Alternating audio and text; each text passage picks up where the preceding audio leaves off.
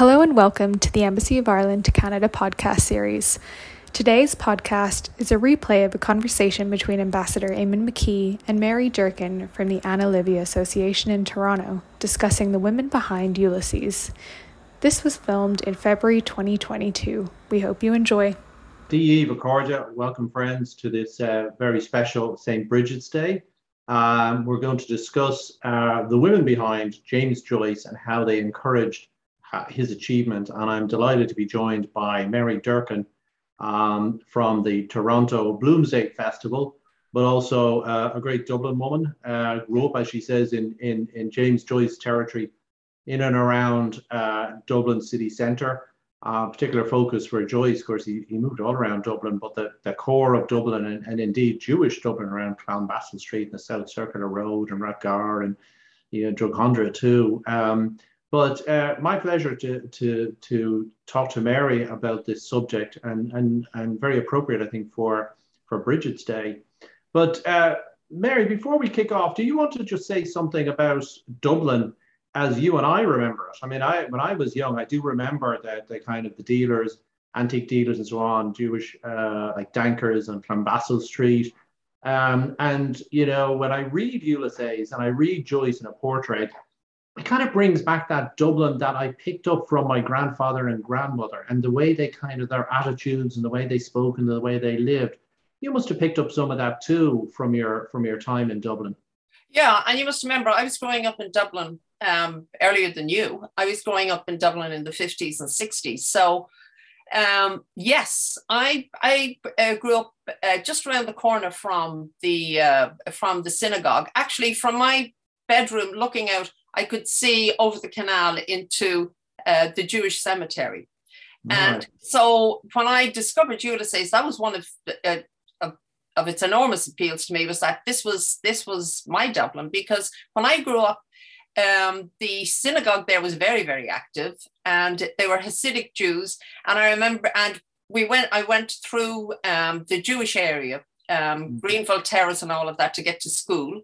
I went to school at the Presentation of Black Pits, and then along Clonbassel Street. So Clonbassel Street, Dolphin's Barn, all of these are referenced, like Rehoboth Terrace. This was all St. Kevin's Parade, was where we had family friends. And so one of my memories from that time is myself and my friend Dolores Ryan. I was fascinated by the Jewish community because it was the only community that was different in Dublin. I mean, it was all very homogeneous apart from that. Anyway, so I was around, it was after we made First Communion. So one Saturday morning, we saw a wedding going into the synagogue. So after the wedding party went in, the two of us saw that the side door was open. So we snuck in up the stairs, and at the top, I still remember the wooden rows of seating. And then right down in the center under a canopy, you could see the bride and groom. That's as far as we got, because we were marched out by the scruff of the neck and told not to come back. And then Dolores and I, we resolved that we wouldn't tell anybody, not even in confession, that we were in the synagogue. Yeah. Sounds like what you call a bit of skite. But we'll come back to Joyce's fascination with the kind of the Jews of Dublin, most of whom, as we know, were Litvak Jews. But the women in his life, I mean, they are an extraordinary source of support for him, beginning with his mother. I mean, he was very fond of his father, John, but he really did rely on the mother. So the mother was from a Murray, from Longford, but the father was from Joyce, and I think he shared his father's bias for the Joycean roots in County Galway, as opposed to his mother. But nonetheless, his mother seemed to be a source of real stability for Joyce as he was growing up, and as the family were going down socially and economically because of the father's drinking and lifestyle and lack of employment and so on. And so his mother, with 10 surviving children, 4 boys and 6 girls, she was an extraordinary woman in many ways to tolerate her husband and look after all the kids in extraordinarily difficult circumstances. Yeah, he does say, there's one thing that he says, amor matris, like mother's love, it's the only true thing in life. And I think that was his experience. And when you see his mother, like the mother that you see in Portrait at the Christmas dinner scene, where things were the very middle class, and it seems she was very musical, played piano and that, but she seemed like a wonderfully warm, caring woman. And I mean, when he was studying in Paris at university, I mean, they had come way down in the world. They had gone from very nice middle class living, you know, and then step by step by step, they lost. They went lower on the social rung. But he would send her these letters, you know, saying how he was starving 24 hours without food or whatever. And she'd scrape together, you know, enough money. And you can just imagine how difficult it was to send him a money order for like 8 shillings. And he mentions it as in the second chapter as he's walking along Sandymount Strand after seeing her, thinking about her death at the deathbed. But he was aware of the sacrifices that she made. I mean, he was her firstborn, and there seemed to have been an incredibly strong bond, and that she took care of him. She would always tell him what he should eat, and worried about him, you know, that he would get enough rice, enough food for the brain work that he was doing. Right. So she had. It seems that both the father and the mother seem to see their oldest son, James, as they seem to intuit that he really had a particular gift or that he was extraordinary in some way, because he really got, you know, like an education and a way of, they interacted with him in a way that I don't think the others, certainly not the younger ones, but even Stanislaus didn't seem to have the same kind of nurturing that he got. Yeah, there's no sense that the mother tried to force him into anything. I mean, you often have the Irish mother, you don't want the son to be a priest or a banker or a civil servant. There's never any sense of that. Joyce is a very autonomous individual from the get-go, and is encouraged, I think, as you're right, he's certainly encouraged by his father and mother to believe that he is something special. And, and they do look after him extraordinarily well, despite the increasing penury, you know, because, I mean, as somebody said, you know, his father, you know, bred children as quickly as he did debt. I mean, he basically spent himself into poverty, something that Joyce himself picked up, you know. But you mentioned Ulysses there in the second chapter. It's an extraordinarily painful death for his mother from cancer, and Joyce is there pretty much throughout it. But he won't bend at the end. He's decided to leave religion behind. And even though he loves his mother, he cannot, you know, bend the knee, as it were, right at the end, even though she's on her deathbed. He said, like, it's in the first chapter 2 where he relives in detail this horrendous death, like the whole sickness as she's dying from cancer, and her eyes staring at him, wanting him to pray, and he screams at, "No, mother, let me be and let me live. It's like I have got to. I've made the break, and now I have got to." You feel that if he gets sucked in again, he just, you know, may never be able to walk away. So he is. I guess he's fighting for his artistic, not just his artistic soul, but his own individuality and what he has come to realize. And he has made a decision, and that decision is beyond reproach. It cannot be changed. But he suffers enormous guilt, I think, because, and of course, Buck Mulligan, you know, goes on and on about, you know, you couldn't kneel and pray when your mother asked you, you know, like, you know, you killed your mother, like, oh, you killed your mother and you can't wear grey pants, like, whoa, you know. So, and tells him that the Jesuit strain is injected in the money. It's in the fearful Jesuit. You're fearful Jesuit, yeah.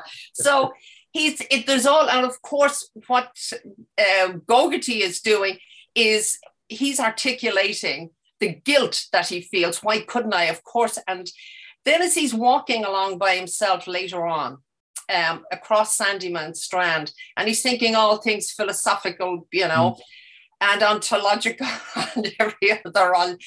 And he and then he's thinking about drowning and how he would never be able to drown someone. But then this line just comes up, and he thinks, I couldn't save her.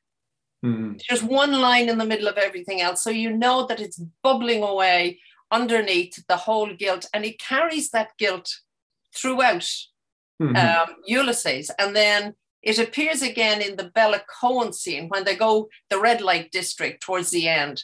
Mm-hmm. And he's there absolutely. I mean, he's, half cocked or more than. He's been drinking all day.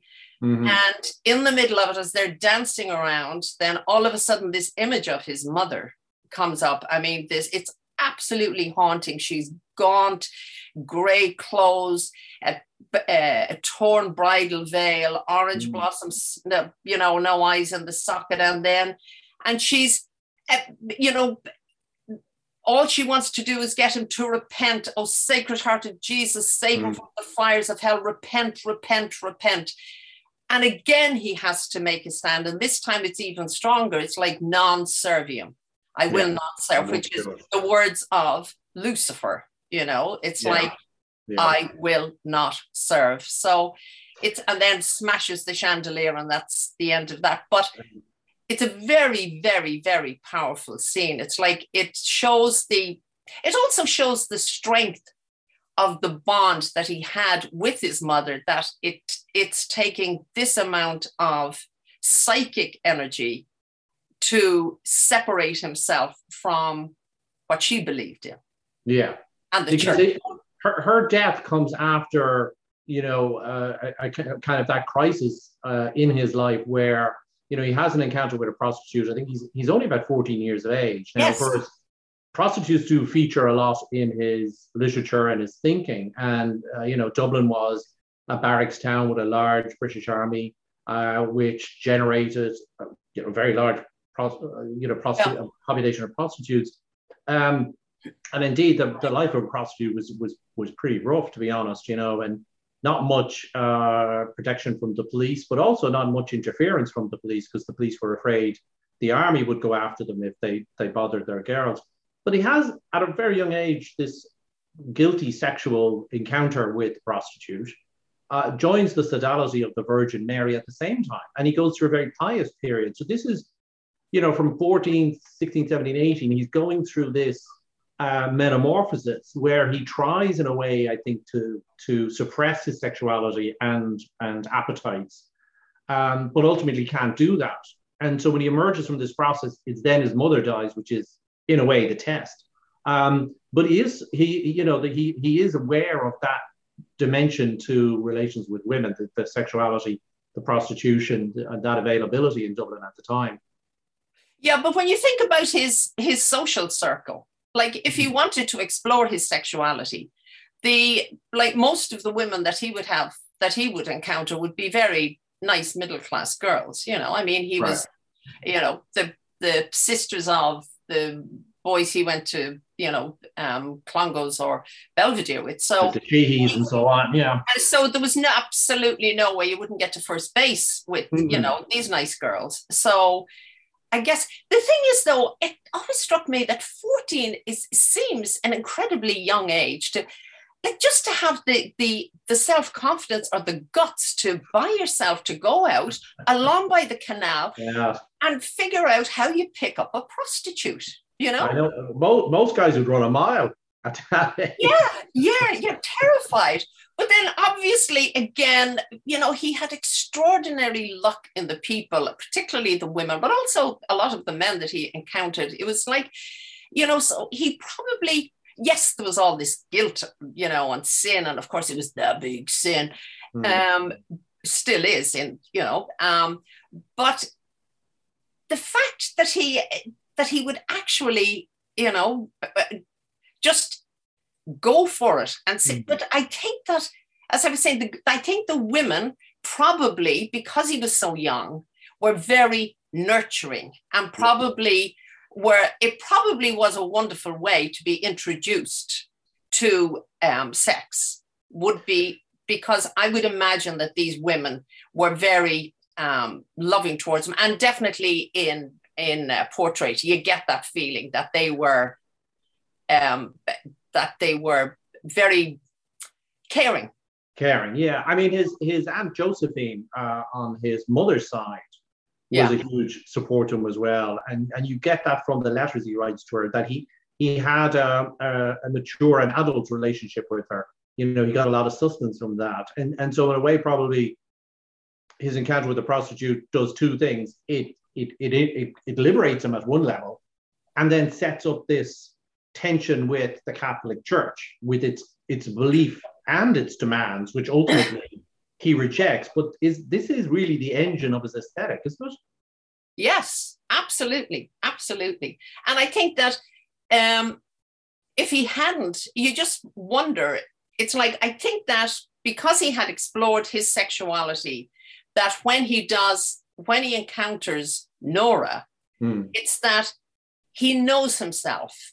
Yeah. He knows himself well enough to recognize what an extraordinary woman Nora is, and how liberated she is sexually, that she doesn't suffer from that guilt thing, which he did. I mean, the confession scene in Portrait, where he's just absolutely destroyed by guilt, and oh my God, I've sinned. And, you know, and the retreats, of course, would focus on the sixth and ninth commandment. So, I mean, he's just, you know, shredded with guilt. But then he meets Nora, who doesn't seem to carry this for some extraordinary reason. Now, part of it may be, I don't know, maybe the west of Ireland. I think that this is probably a bit of a stretch, but there were different attitudes. The west of Ireland was a little wilder in some ways, because the Celtic consciousness lasted so much longer there than it did on the East Coast.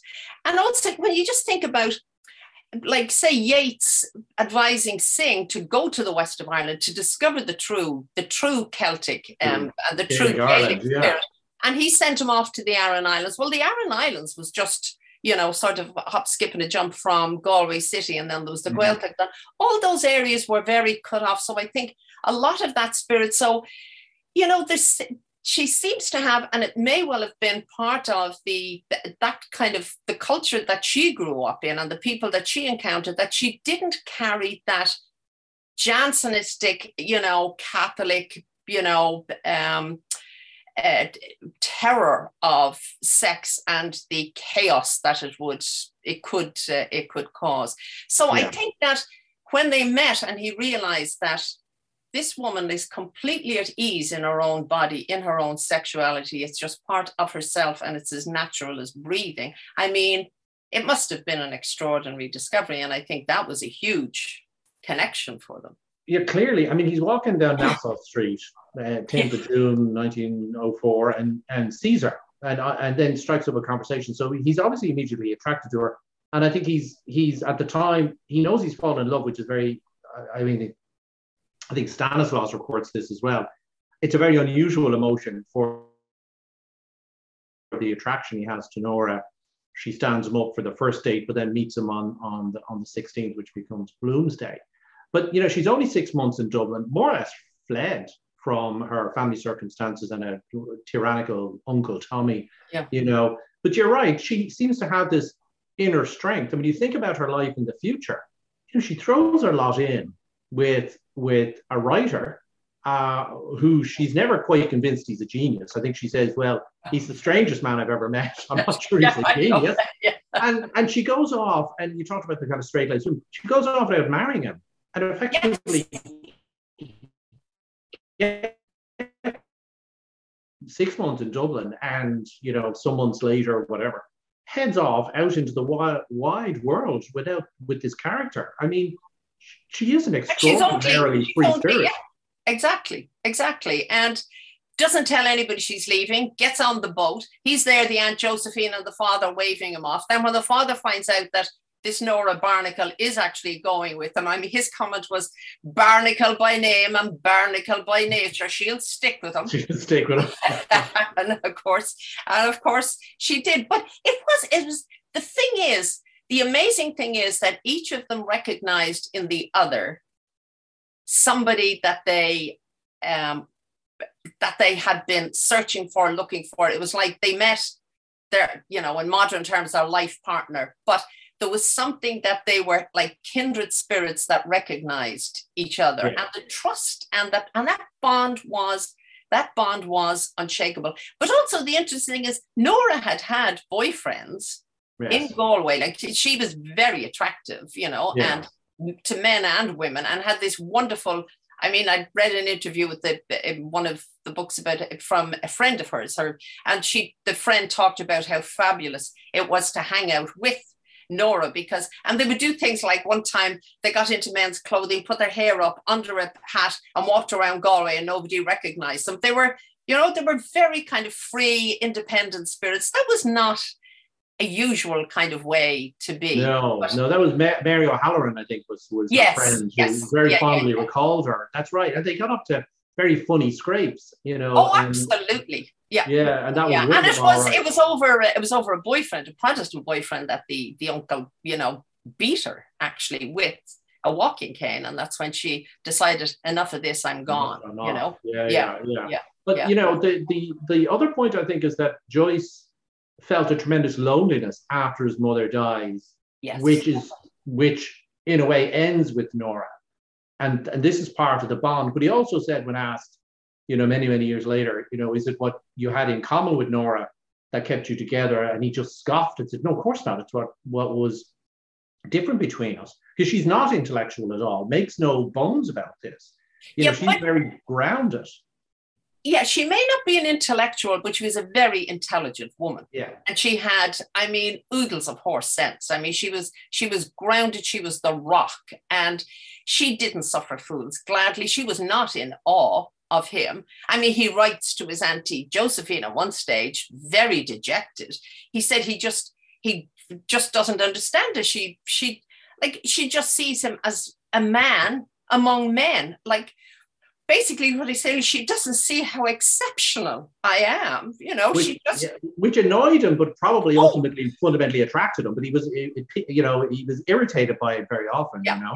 Yeah, you don't recognize my genius, because all husbands feel the same, let me assure you. But there's a wonderful tribute that he made to her.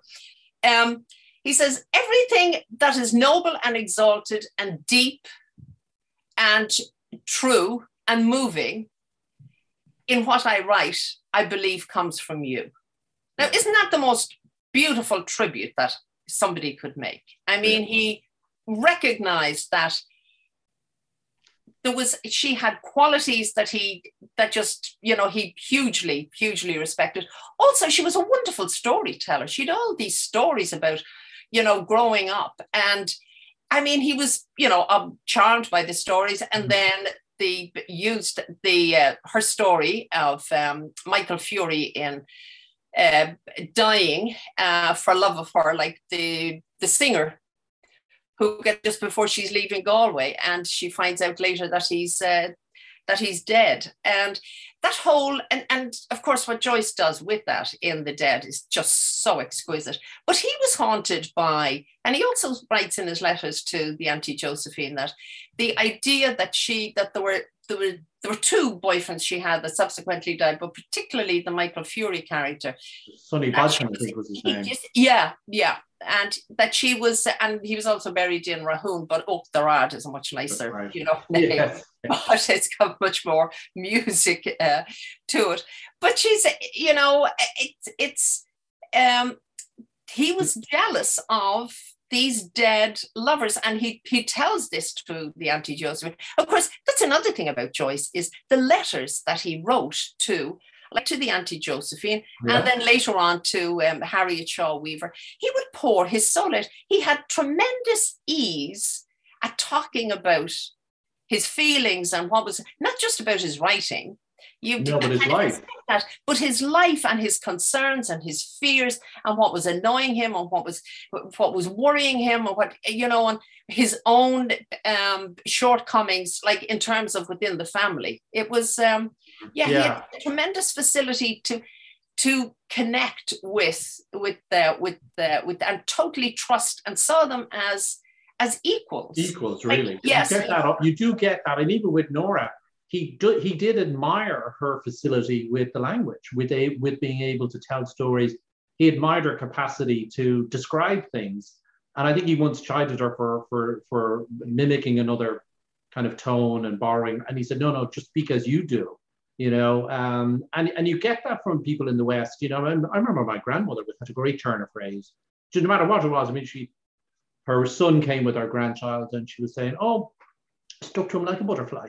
And she just rolled these things off, and I could just imagine. My granny was kind of from Roscommon, not far, and there is that storytelling capacity, that understanding of humanity and of life and of tales being told and so on, which Nora obviously brought to Joyce. It was like a well almost, But you mentioned the letters. I mean, I'm looking over Elmond's biography, and when you go, I went in the index to look up Harriet Shaw Weaver. The index is enormous, and you read these letters that he's writing to Weaver. Now, we should explain, of course, that Harriet Weaver is introduced to Joyce via Ezra Pound. Ezra Pound is a great advocate for Joyce. I think it's, 1914 or something, or 15, or maybe is it 17? Anyway. Yeah, I think it's 14 she had taken over the Egoist, The Egoist, the publication, right? Yeah. So she's a funny mix, Harriet Shaw Weaver. She's got money, obviously. She's an editor of the Egoist. Very strict upbringing, but a very liberal, libertine kind of approach to modern art, which he was fascinated by. So she becomes his lifelong patron. Extraordinarily generous, but he writes to her these enormous long letters with real candor, and you don't get the sense he's just writing to her to keep her happy as a patron. No. He's writing to her as a companion, as a counselor, a confidant. Yeah, exactly. Confidant, exactly. Yeah. In another era, we would have called it a therapist, but it's true. And she had tremendous. She could talk to him about the problems in his life, but also she would talk to him about what he was writing. And I think she is one of, I describe these women as like midwives of Ulysses, because in all kinds of different ways, they brought it into being. I find her the most extraordinary. I mean, this Quaker woman, the money, it seems, came, I just read recently, her grandfather, it came from cotton. He made a fortune in cotton. And she lived a very, very simple life, very, very frugal. But she obviously, like in the early days, when she took over the Egoist, they were publishing chapters of portrait, and then paying him. So, of course, it was a way that he was making money. Also, it was keeping him writing, so because he had an outlet, he had a place where it was going to be published. Just to pause on this for a moment, because we have to remember he couldn't find a printer, not mind a publisher, for a portrait, right? And she steps in and says, which the Egoist never did. She said, "Why don't we publish this as essentially our first book?" And you have to and it forces him to finish the chapters. But he's assured it's going to be in print. He finishes the book. She publishes it, which is his breakthrough in a way. And so, in a very, very direct way, she's obviously got he's got other advocates like Pound and Yeats and so on. But she takes a very direct role in getting a portrait published. And there were two steps. The first one is she couldn't get it published in England initially, but there was an American publisher. So they sort of split the risk. Right. She said she would take 750 copies or whatever. So if this guy printed it, if he printed it, and then she would take the sheets from that and then have it printed in England, and did the same with Dubliners. So that was extraordinary. But then the most amazing thing is he suddenly was getting all this money through a solicitor from an anonymous donor, like £1,500, which was, a king's amounts of money. 5,000 chunks, these huge chunks of money.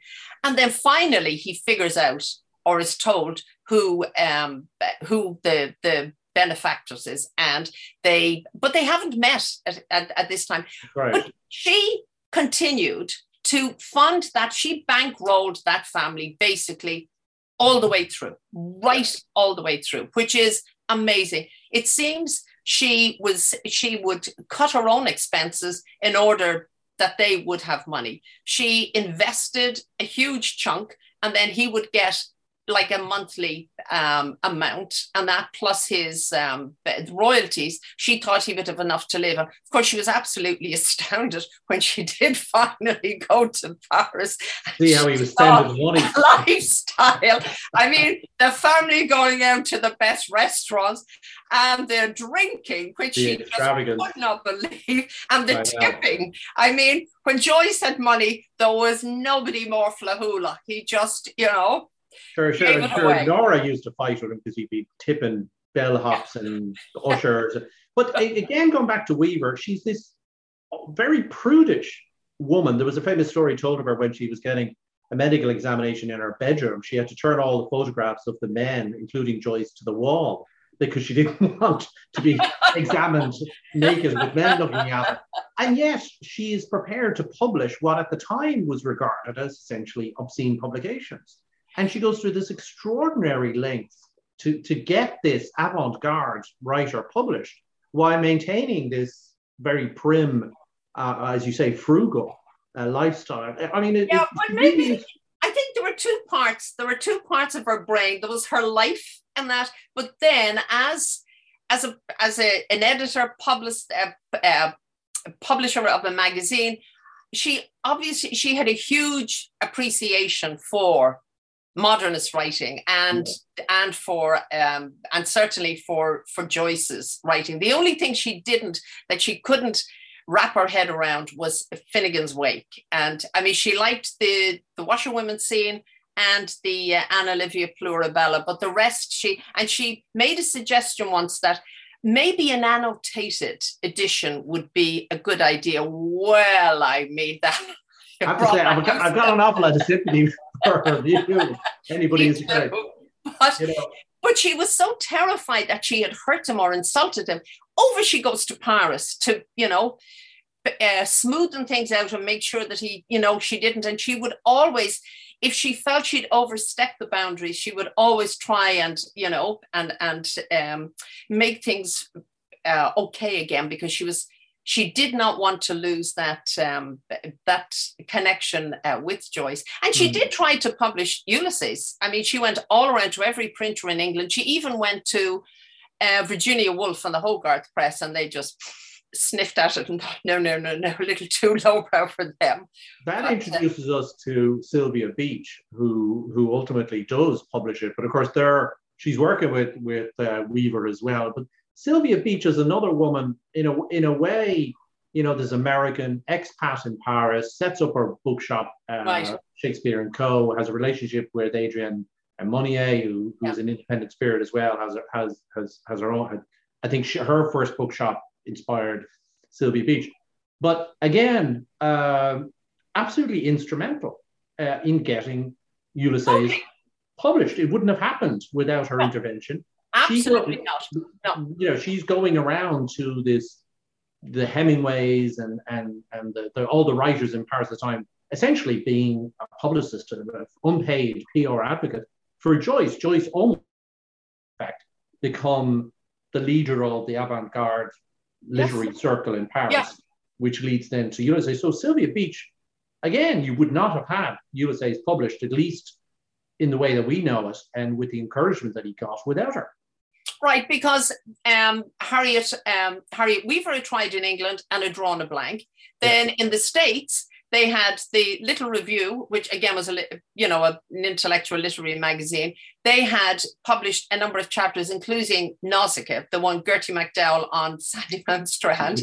That was too much for the censors. So there were again, two publishers were charged with obscenity and lost their case and were fined, I don't know, £50 or $50 or something each. And the publisher that she had set up to publish Ulysses in the States, well, that was it. No publishing. So Joyce comes in crying to Sylvia Beach, that's it. My book will never come out, the end of everything. And then she says, well, would you consider Shakespeare and Company publishing it? And of course, she was connected to, because being an avant-garde modernist and knowing all of this, there was a publisher in Dijon. So that she knew, that she had a connection with, and she arranged with him that he would publish it. So, okay. I mean, there was nobody else around who would have done it. So heavens knows how long it would have, lain there in the doldrums before being published. So yeah, she was absolutely, but then she was a good businesswoman because she said, okay, 1,000 copies and we will pre-sell it. Like there will be subscriptions. So as you say, all the rest of them. Bernard Shaw said that he wasn't prepared. He described it as a repulsive but accurate picture of Ireland. That's right. Shaw was not impressed. Shaw once quipped that he said, I didn't throw myself into the battle for life, I threw my mother, which is actually far more accurate of Joyce than it was of him, funnily enough. But yeah, I think that's an important point you make about the timing, though, as well, is that had Ulysses not been published then and had languished for a few years, it may have lost its moment. It may have not hit the moment in the way that it did when it was published. Absolutely. Yeah. But then the amazing thing was, with all the problems with the publishers, the typists, there weren't enough typists, so there was a deadline. He wanted it on his birthday, February 2nd, 1922, it had to come in. And he had this thing about dates, and they were hugely symbolic and important to him. But so there weren't typists. Harriet Weaver hires the typist for him. Then he's reading the proofs. Well, he adds on another third of the book while doing the proof. So, of course, that sends everybody into a tailspin. Then even the cover, he was so particular. He wanted blue, the Grecian blue with white lettering on it. But the first ones, there were two green, there were two this, there were two that. So finally, they got the correct blue. Now, they couldn't do the 1,000. So by February 2nd, the printer could have two, he's thought 3 copies, but actually 2 copies arrived. He'd mail them. No, too risky. Send them by train. And Sylvia Beach, on the morning of February 2nd, left her apartment down to the train station by 7 o'clock to pick up these 2 copies, back to the Joyce apartment. He inscribes the first one for Nora, and Sylvia Beach gets the second one, and then back to the shop. And of course, everybody, I mean, it's a huge, big celebration of people coming in. It's finally published. Now, of course, there are all kinds of mistakes in it and that, but I mean, you've got French typesetters, with trying to put a book, trying to print a book like Ulysses. With all the idioms and everything. Yeah. So, I mean, you do excuse them, but it was Sylvia Beach who, she loved the whole idea of celebrating this. And it was she who coined Bloomsday, which I hadn't realized. Yeah. No, I didn't. No. Interesting. Yeah. But you get a great sense that Sylvia Beach, and of course, Weaver is getting lists of potential buyers and distributors. Exactly. They're like a team around him, in the same way as his mother had been, Nora was at home. They're the scaffolding around which he is creating this literature, Extraordinary. I mean, he does say that the women in his life, were enormously instrumental and helpful. I mean, well, you couldn't but notice how. Yeah, I mean, you also know so much more about Joyce through his letters to them. I mean, for a guy who grew up in a very male environment, even, as I said, the tone of the family household was very male. His father's a very male character. He loves the horse racing and the gambling and the drinking and the singing and the carousing. Yeah. And when Joyce goes to his own carousing, it's all boys in a way. And yet, you go back to that point, he treats women as equals. You know, he's writing to them, he's explaining himself to them, he's complaining to them, but he's also looking for their approval. He was quite hurt that Weaver didn't like Finnegan's Wake. Yeah. And he's constantly going, and of course, he's constantly trying to win their approval. I mean, he's also getting them to do things for him in the sense of like Josephine is asked to explore corners of Dublin and contribute to I mean, he's got them all kind of working for him. But there is that, again, that egalitarianism comes through. He understands that he needs them and he treats them as equals. I mean, it's quite extraordinary when you read these letters, the degree to which he needs them, that in the same way as he needed his mother, he needs this support. And if it's almost impossible to read his life and imagine his success without any of these women. They are truly enablers because they're taking a guy who is untested, who is doing some extraordinary stuff. It's a very intellectually very courageous for them. Yeah.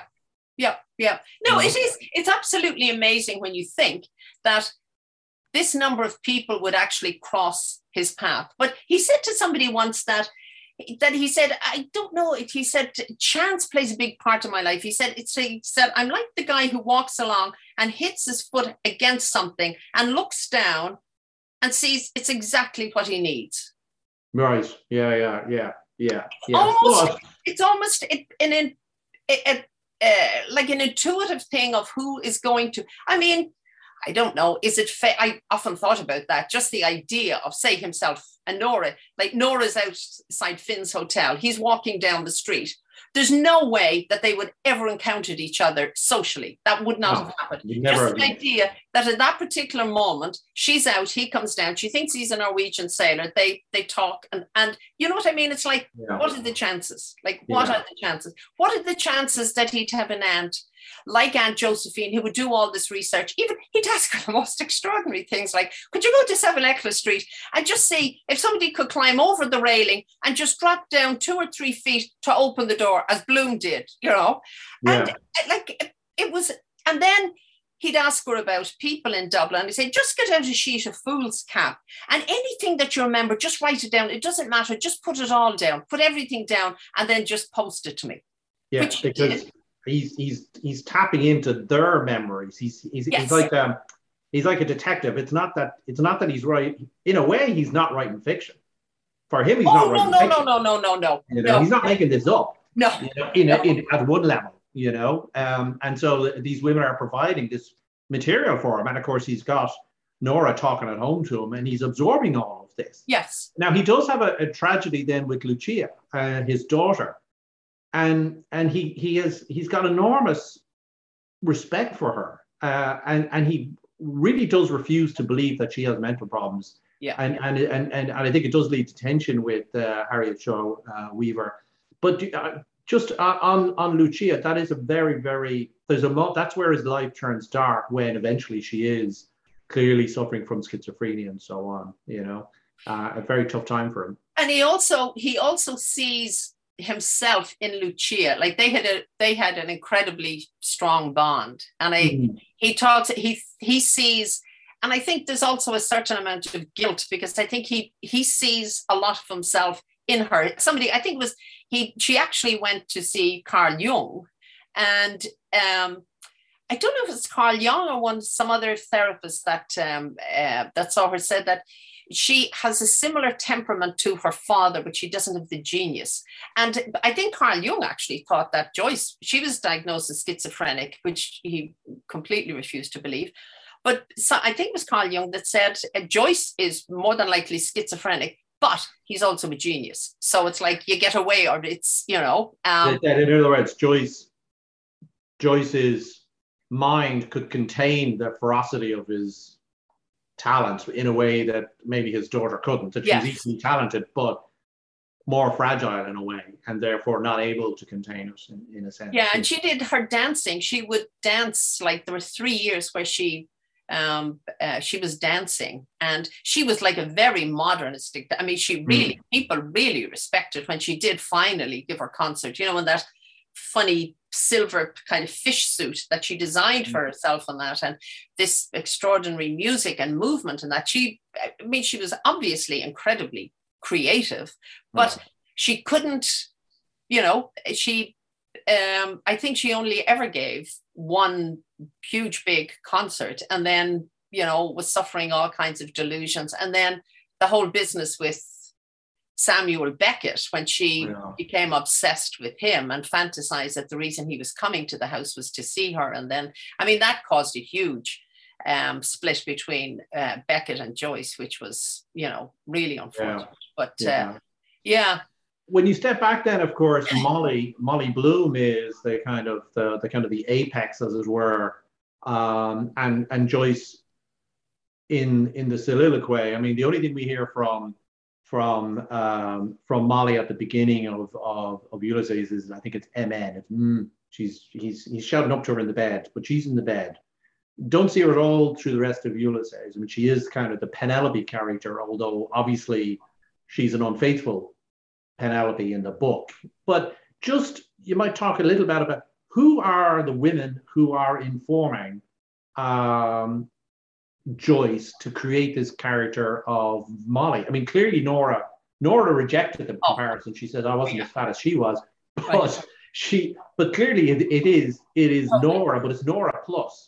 Yeah, but also there's no way that he could have written Molly. I mean, without the fact that Nora had obviously bared her soul to him, and I mean, so that through Nora he kind of understood what a woman was, or certainly what Nora was. And you can also hear her rhythms, the same way as you can hear her rhythms in Greta and in Anna Livia Plurabella. That Galway, that beautiful Galway music that they have in their voice, you can hear. But I also think too that because Nora grew up in the west of Ireland, and as I say, that was kind of the heart, and particularly around Galway and that Gaeltacht and all of that mishmash that would happen in Galway, that there was a really strong sense of the Celtic consciousness. And in the West Coast, traditions like the whole thing of Bridget as fertility goddess and all of that lasted much, much longer. And one of the reasons I can say that is because my mother grew up in Mayo in the 20s and 30s, and she was from a little townland called Holywell, which was the holy well of St. Bridget. And on the 1st of February in Bollock, the first day of spring, St. Bridget's Day, the women from the farms would collect around the well and they would drink from it. And then they would take some of that water back. And but then the Christian part of it came in, where they would circle around and say a decade of the rosary. But they would pray for things like a good harvest. They would pray the women who are pregnant that would have, you know, it was very rooted in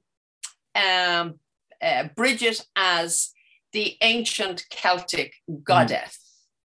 Which, you know, had been, and then was later Christianized. But so I think that there are elements of that whole tradition of Bridget and woman as strong as goddess, as life force, powerful.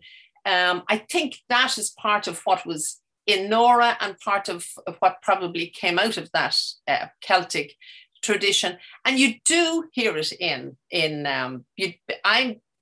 when you look for it in Molly, it's there, it's very, very strong. It's like the fertility goddess dealing with birth and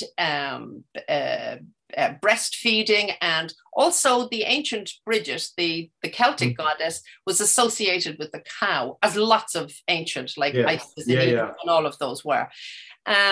So there is a section in the Molly soliloquy that talks about this, that I think where you can actually see a connection between the ancient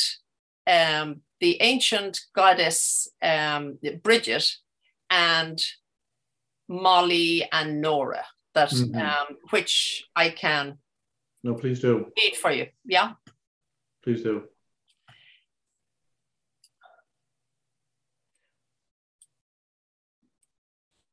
Okay. I wonder, was Boylan satisfied with me? One thing I didn't like was him slapping me behind, go away in the hall, though I laughed. I'm not a horse or an ass, am I? I think he made them a bit firmer, sucking them like that so long. He made me thirsty. Titties, he calls them. Stiff the nipple gets for the least thing. They're supposed to represent beauty, placed up there like those statues in the museum. Are they so beautiful? Of course, compared with what a man looks like with his 2 bags full and his other thing hanging down out of you or sticking up at you like a hat rack. No wonder they cover it with a cabbage leaf. I had a great breast of milk with Millie, enough for 2. I had to get him to suck them, they were so hard. He said it was sweeter and thicker than cows. Then he wanted to milk me into the tea. How he's beyond everything. I declare somebody ought to put him in the budget. So that is one section where, you know, you are, and she even sees herself like one of those statues in the museum. But it's also expresses how a woman cannot escape her body. You know, yes. That she is the fertile bed for birth. She has a womb. Yes. You know, new people come out of her. You know, she's her period once a month. She's got lactating breasts. You know, I mean, in a way, she is embracing the fact that a woman is ultimately and intimately connected with her body in a way that a man can kind of ignore his body. You know, that he can kind of, his body doesn't make the demands of his psyche that a body does of a woman, because she's obviously very conscious of her life cycle in a way that a man isn't. You know, her fertile life cycle, that it will come to an end, her, you know, period of kind of sexual fruitfulness, as it were. But yeah, so Molly captures all of that in a way that is unabashed, totally commonsensical, and in a way celebratory, you know. But she's also puzzled by it in a way, like, are we that beautiful? Yeah, you know. But again, she's very aware of being part of the great rhythm of life. The same way as Anna Livia's like flows into the Liffey that then, you know, will go up and will become cloud, will become rain, and become. It's this great big cycle of life that she's part of. But also there is another section where Molly is. This is kind of almost like pure Bridget, where like the goddess Bridget is associated with plants and growth and healing herbs and nature. And there's even now a St. Bridget's garden in Uachtarard outside Galway, which I just heard about. Right. Anyway, this is Molly. I love flowers. I'd love to have the whole place swimming in roses. God in heaven, there's nothing like nature. The wild mountains, then the sea and the waves rushing. Then the beautiful country with the fields of oats and wheat and all kinds of things, and all the fine cattle going about that would do your heart good to see. Rivers and lakes and flowers, all sorts of shapes and smells and colours. Nature it is. As for them saying there's no God, I wouldn't give a snap of me 2 fingers for all their learning. Why don't they go and create something? I often asked them. Atheists, or whatever they call themselves. Go and wash the cobbles off themselves first. Who was the first person in the universe before there was anybody that made it all? Who? Ha! That they don't know. Neither do I. So there you are. They might as well try to stop the sun from shining tomorrow. The sun shines, he said, the day we were lying among the rhododendrons on Holt Head, in the grey tweed suit and a straw hat. The day I got him to propose to me, yes. Okay, we'll end it there. Yeah, it's great because I've just finished reading Circa by Stephanie Miller, which is a retelling of that story. And when you read the Iliad and the Greek tales, you do have these extraordinarily powerful women.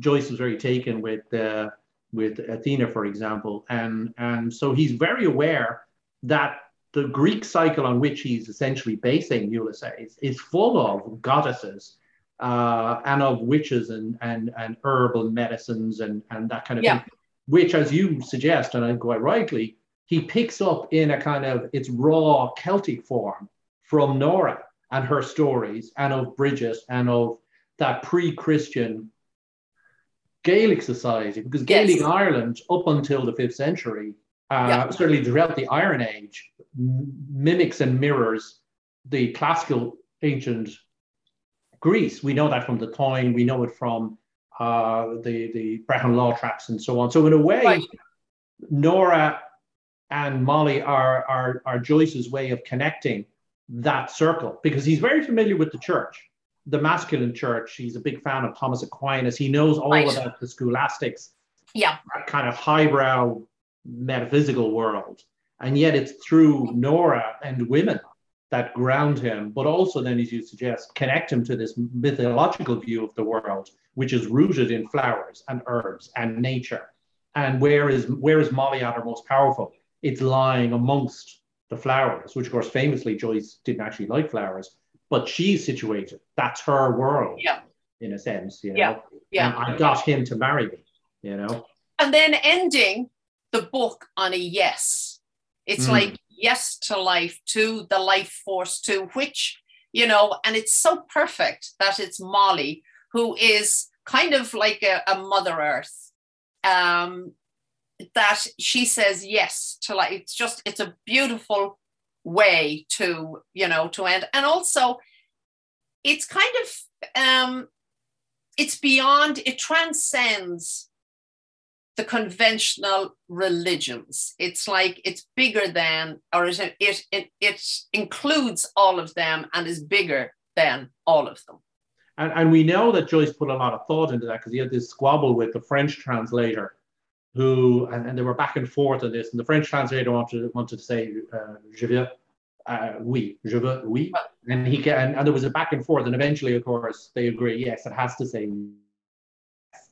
Because Joyce always said yes is a female word. It's the word of women. Yes. Yes, you know. Yeah. So it's a very conscious way of bringing it back to a woman we don't really hear at the beginning of the book, but dominates it, because you mentioned Blazes Boylan. Well, and we should say this, Bloom is wandering around Dublin in a way avoiding going home, because he knows his wife is going to have an assignation, an affair with Blazes Boylan, and yet he's incredibly tolerant of this. He's I mean, the word was used complacent. I don't think it's complacent. It's almost, it's his understanding of human nature. He doesn't really hold it against her. It's almost ingratitude that he lives his life with this woman. And if she needs an affair, he's going to put up with it. You know, even on the morning of the day that he knows she's going to meet Blazes Boylan, he's asking her, what do you like for breakfast? Right. Yeah, I think he doesn't. Also, I mean, because there's, you know, a sexual relationship ended with the death of Rudy and things changed between them, then there is, but so, I mean, there may be some guilt on his part, but he also, I think, doesn't feel threatened by Blazes Boylan the same way as Joyce, totally, apart from the one incident where he felt, you know, when he went back to Ireland first and Cosgrave, the friend, tried to tell Joyce that, oh, well, Nora was with you when, you know, you were dating every second night. Well, who do you think she was with all the other nights? That was me, you know, and totally almost destroyed him. And of course, Joyce writes all these, you know, all of these letters. But once that was over, and there was never any question after that, but there was total trust. But Joyce was aware that men found Nora very attractive. Oh, yeah. And he, you know, he kind of, I don't know, titillated him in a way. I think he did. Yeah, I mean, the Dead is based on him kind of almost deliberately getting himself worked up about this memory of the dead, the dead Sonny Bodkin and so on. He almost wants to sharpen his feelings for Nora by imagining her infidelities. But of course, in reality, he was annoyed by what he described as her indifference. Of all her characteristics, the indifference is what kind of got him, that you really don't care all that much, do you? It's just this kind of search for, yes, I do. And of course, she's not going to give it to him, which I think at the end he kind of admires. And then the marriage is not all straight sailing. I mean, she does storm off at one point back to Ireland during the end of during the Civil War. But she's no sooner gone than he's writing her beseeching letters. Yes. And he can't live without her. He couldn't. No, and even when later on, when she was in hospital, she had cancer and she was having surgery, he couldn't to be separated and go home to the empty apartment without her. So he had them, bring in a bed, and he, for the whole duration of her hospital stay, he slept in the bed beside her in the hospital ward. Yeah. Yeah. It was they were totally devoted to each other. You wonder, don't you, what would have Joyce, I mean, it's total speculation, but if they hadn't actually met, what influence or how would that have changed Joyce, his life, what he wrote about, you could sit and talk about it all day. You can, but I think, first of all, for a man, there are not many decisions he freely makes. I mean, basically, the wife you pick and the house you buy are probably the two most independent. After that, most things are contingent on something else. So the real stroke of genius for Joyce is spotting Nora, immediately seeing she's the woman for me when nobody else really saw it. Nobody else did. I mean, here is, she's clearly got a lot of characteristics, but none that you would say were the classic characteristics of an admirable woman in that society. The well-educated, prim, good for sewing and singing and piano. He found something. He's looking for something else, and he finds it. But you're right. I mean, what if he didn't? It's hard to imagine Joyce coping with life and being able to write the books he wrote without all of that support that he was getting. The money from Harriet Shaw Weaver, the support and the opportunity to get published by her and by Sylvia Beach. Nora at home holding things together. The support he got from his aunt, and the grounding and stability he got from his mother, which he was certainly never going to get from his father, And it's not to denigrate the father, but who gives him all of these stories, this lore, this history when they were around Dublin. But it's almost impossible to imagine Joyce being enabled to do what he did without these very powerful women in his life. Yeah. And the great miracle is that he found what he needed. That it all, in some wonderfully miraculous kind of way, the people that he needed came. And then, even like in Paris, when he's supposed to go there for 6 months and they arrive, and then there's the whole Sylvia Beach and Shakespeare and Company, and then, Ezra Pound, who promoted him all over the place. And so he's introduced to all these influential people, and the critics. So therefore, even when his books come out, they know who to send it to, who will do reviews of his books that will, he was extraordinarily blessed in his life. Well, he was, but I think we have to bring it back to the fact that whatever Joyce had, people saw it. They reckon. It's not as if you get any great sense of why they were impressed with him, because the way they're impressed with him is that they know this guy has an extraordinary mind, that he is an extraordinary figure, in the same way as his mother and father recognized it. Yes. In the same way, even though, Harriet Shaw Weaver saw it in his writing and, of course, heard it from Pound as well and wanted to be part of a avant-garde movement and one of the world's greatest writers. But they clearly all saw something in Joyce, or Joyce was able to share something of himself in that unpretentious way, the direct way that he had. So they clearly saw something in him. Yeah. And enormous respect from him. And also too, it seems he was actually wonderful company. I mean, when he had a few drinks and he'd sing and all the rest of it, that he was, he had a very charming side as well. It brings us back to Dublin in a way, because Joyce's writings they're not about Paris. They're not about Trieste. They're not about Zurich. It's about Dublin. And when you see those early scenes in his life where they're playing piano and they're singing songs and telling stories, it reminds me of my uncles who were able to stand up and sing a song, wonderful tenor voices and so on, that Joyce ultimately never left that Dublin at all, No. never left that milieu of family and friends. But it was interesting that at the end of Elmond's biography, he says, the two things that were the twin pillars of Joyce's life were his writing and his family. And his family, yeah. And yet, in a way, maybe Eamonn should have added his friends too, and the supporters like Harriet Shaw Weaver and Sylvia Beach and his Aunt Josephine, that it was wider than family. Yes, but I mean, I think maybe that is, the other side, the flip side of genius or whatever. There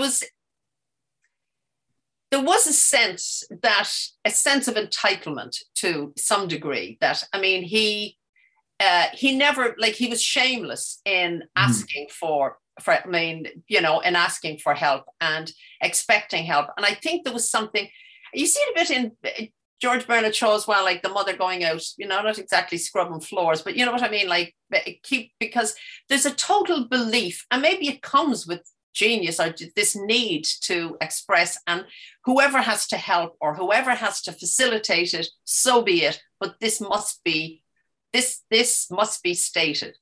And so I think that because he could be very ungrateful to a lot of people that helped, like to Harriet Weaver Shaw. He could be very cruel in some of the things. Yeah, it didn't end well.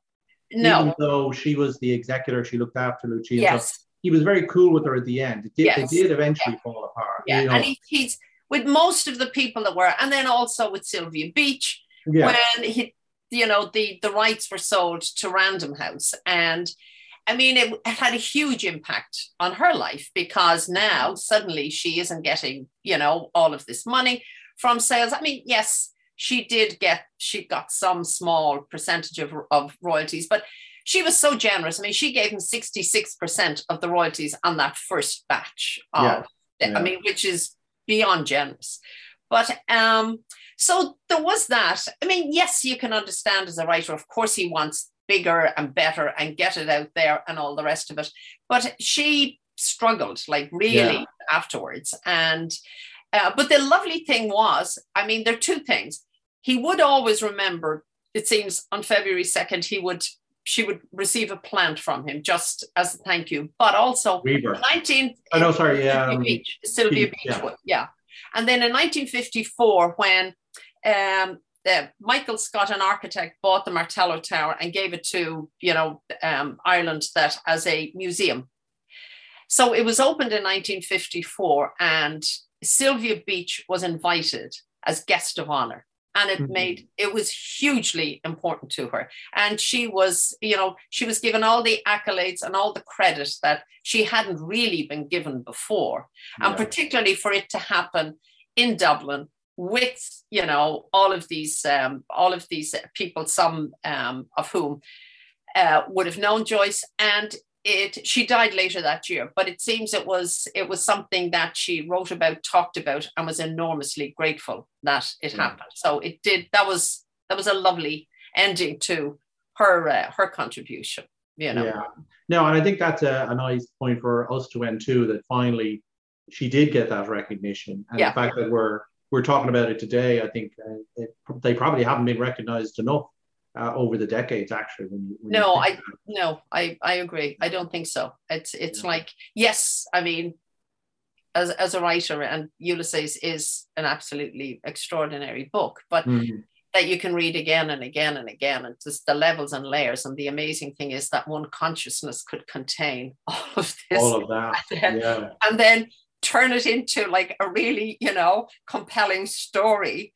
And then all these characters that are in there. I mean, I think there is a PhD thesis in all the characters all of those, because they're so individualistic in terms of the way they speak, what they talk about, how they look, and that. Hundreds of them. Like, no, it's extraordinary because in a way it does something that history can't do, which is to bring people in Dublin alive, and it has stood the test of time. I mean, it's still 100 years later. You know, it's still avant-garde. It still has never been really repeated, and in a way, it's such a masterpiece. You wonder how any Irish writer has the nerve to start anything, you know. But yeah, and I think we should say that, you know, it is accessible in the sense of, you know, there are so many guides. In fact, my colleague Dan Hall has just written a reader's guide to Ulysses. There are other ones out there too. Yeah, there's Killeen. You know, people shouldn't be afraid of it. You know, this is the 100. It's a great time now to start reading the book.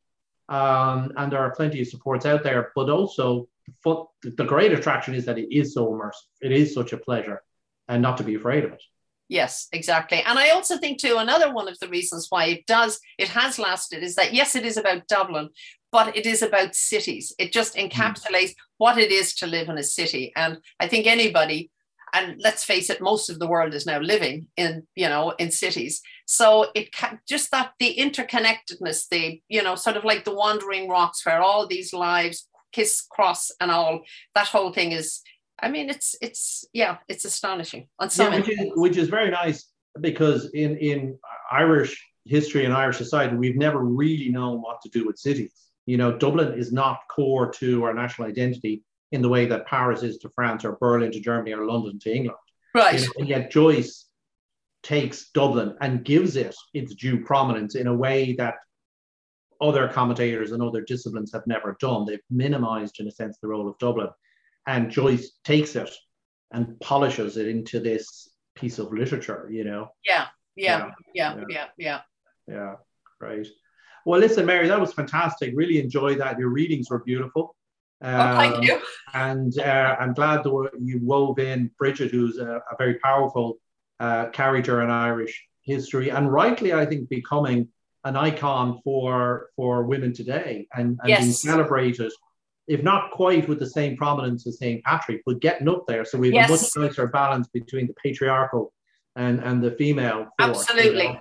Absolutely. Yeah. So it's I love the way you brought the kind of Bridget into the story of Molly via Nora. I think that's a really great contribution to the celebration of St. Bridget's Day. And of course, there's a lot of other panel discussions and events going on around that, which is great to see, you know. But listen, Mary, thanks again. We look forward to maybe another chat closer to Bloomsday for the 100th anniversary. Okay. We'll be doing something together. And great to chat with you. Okay. Thank you.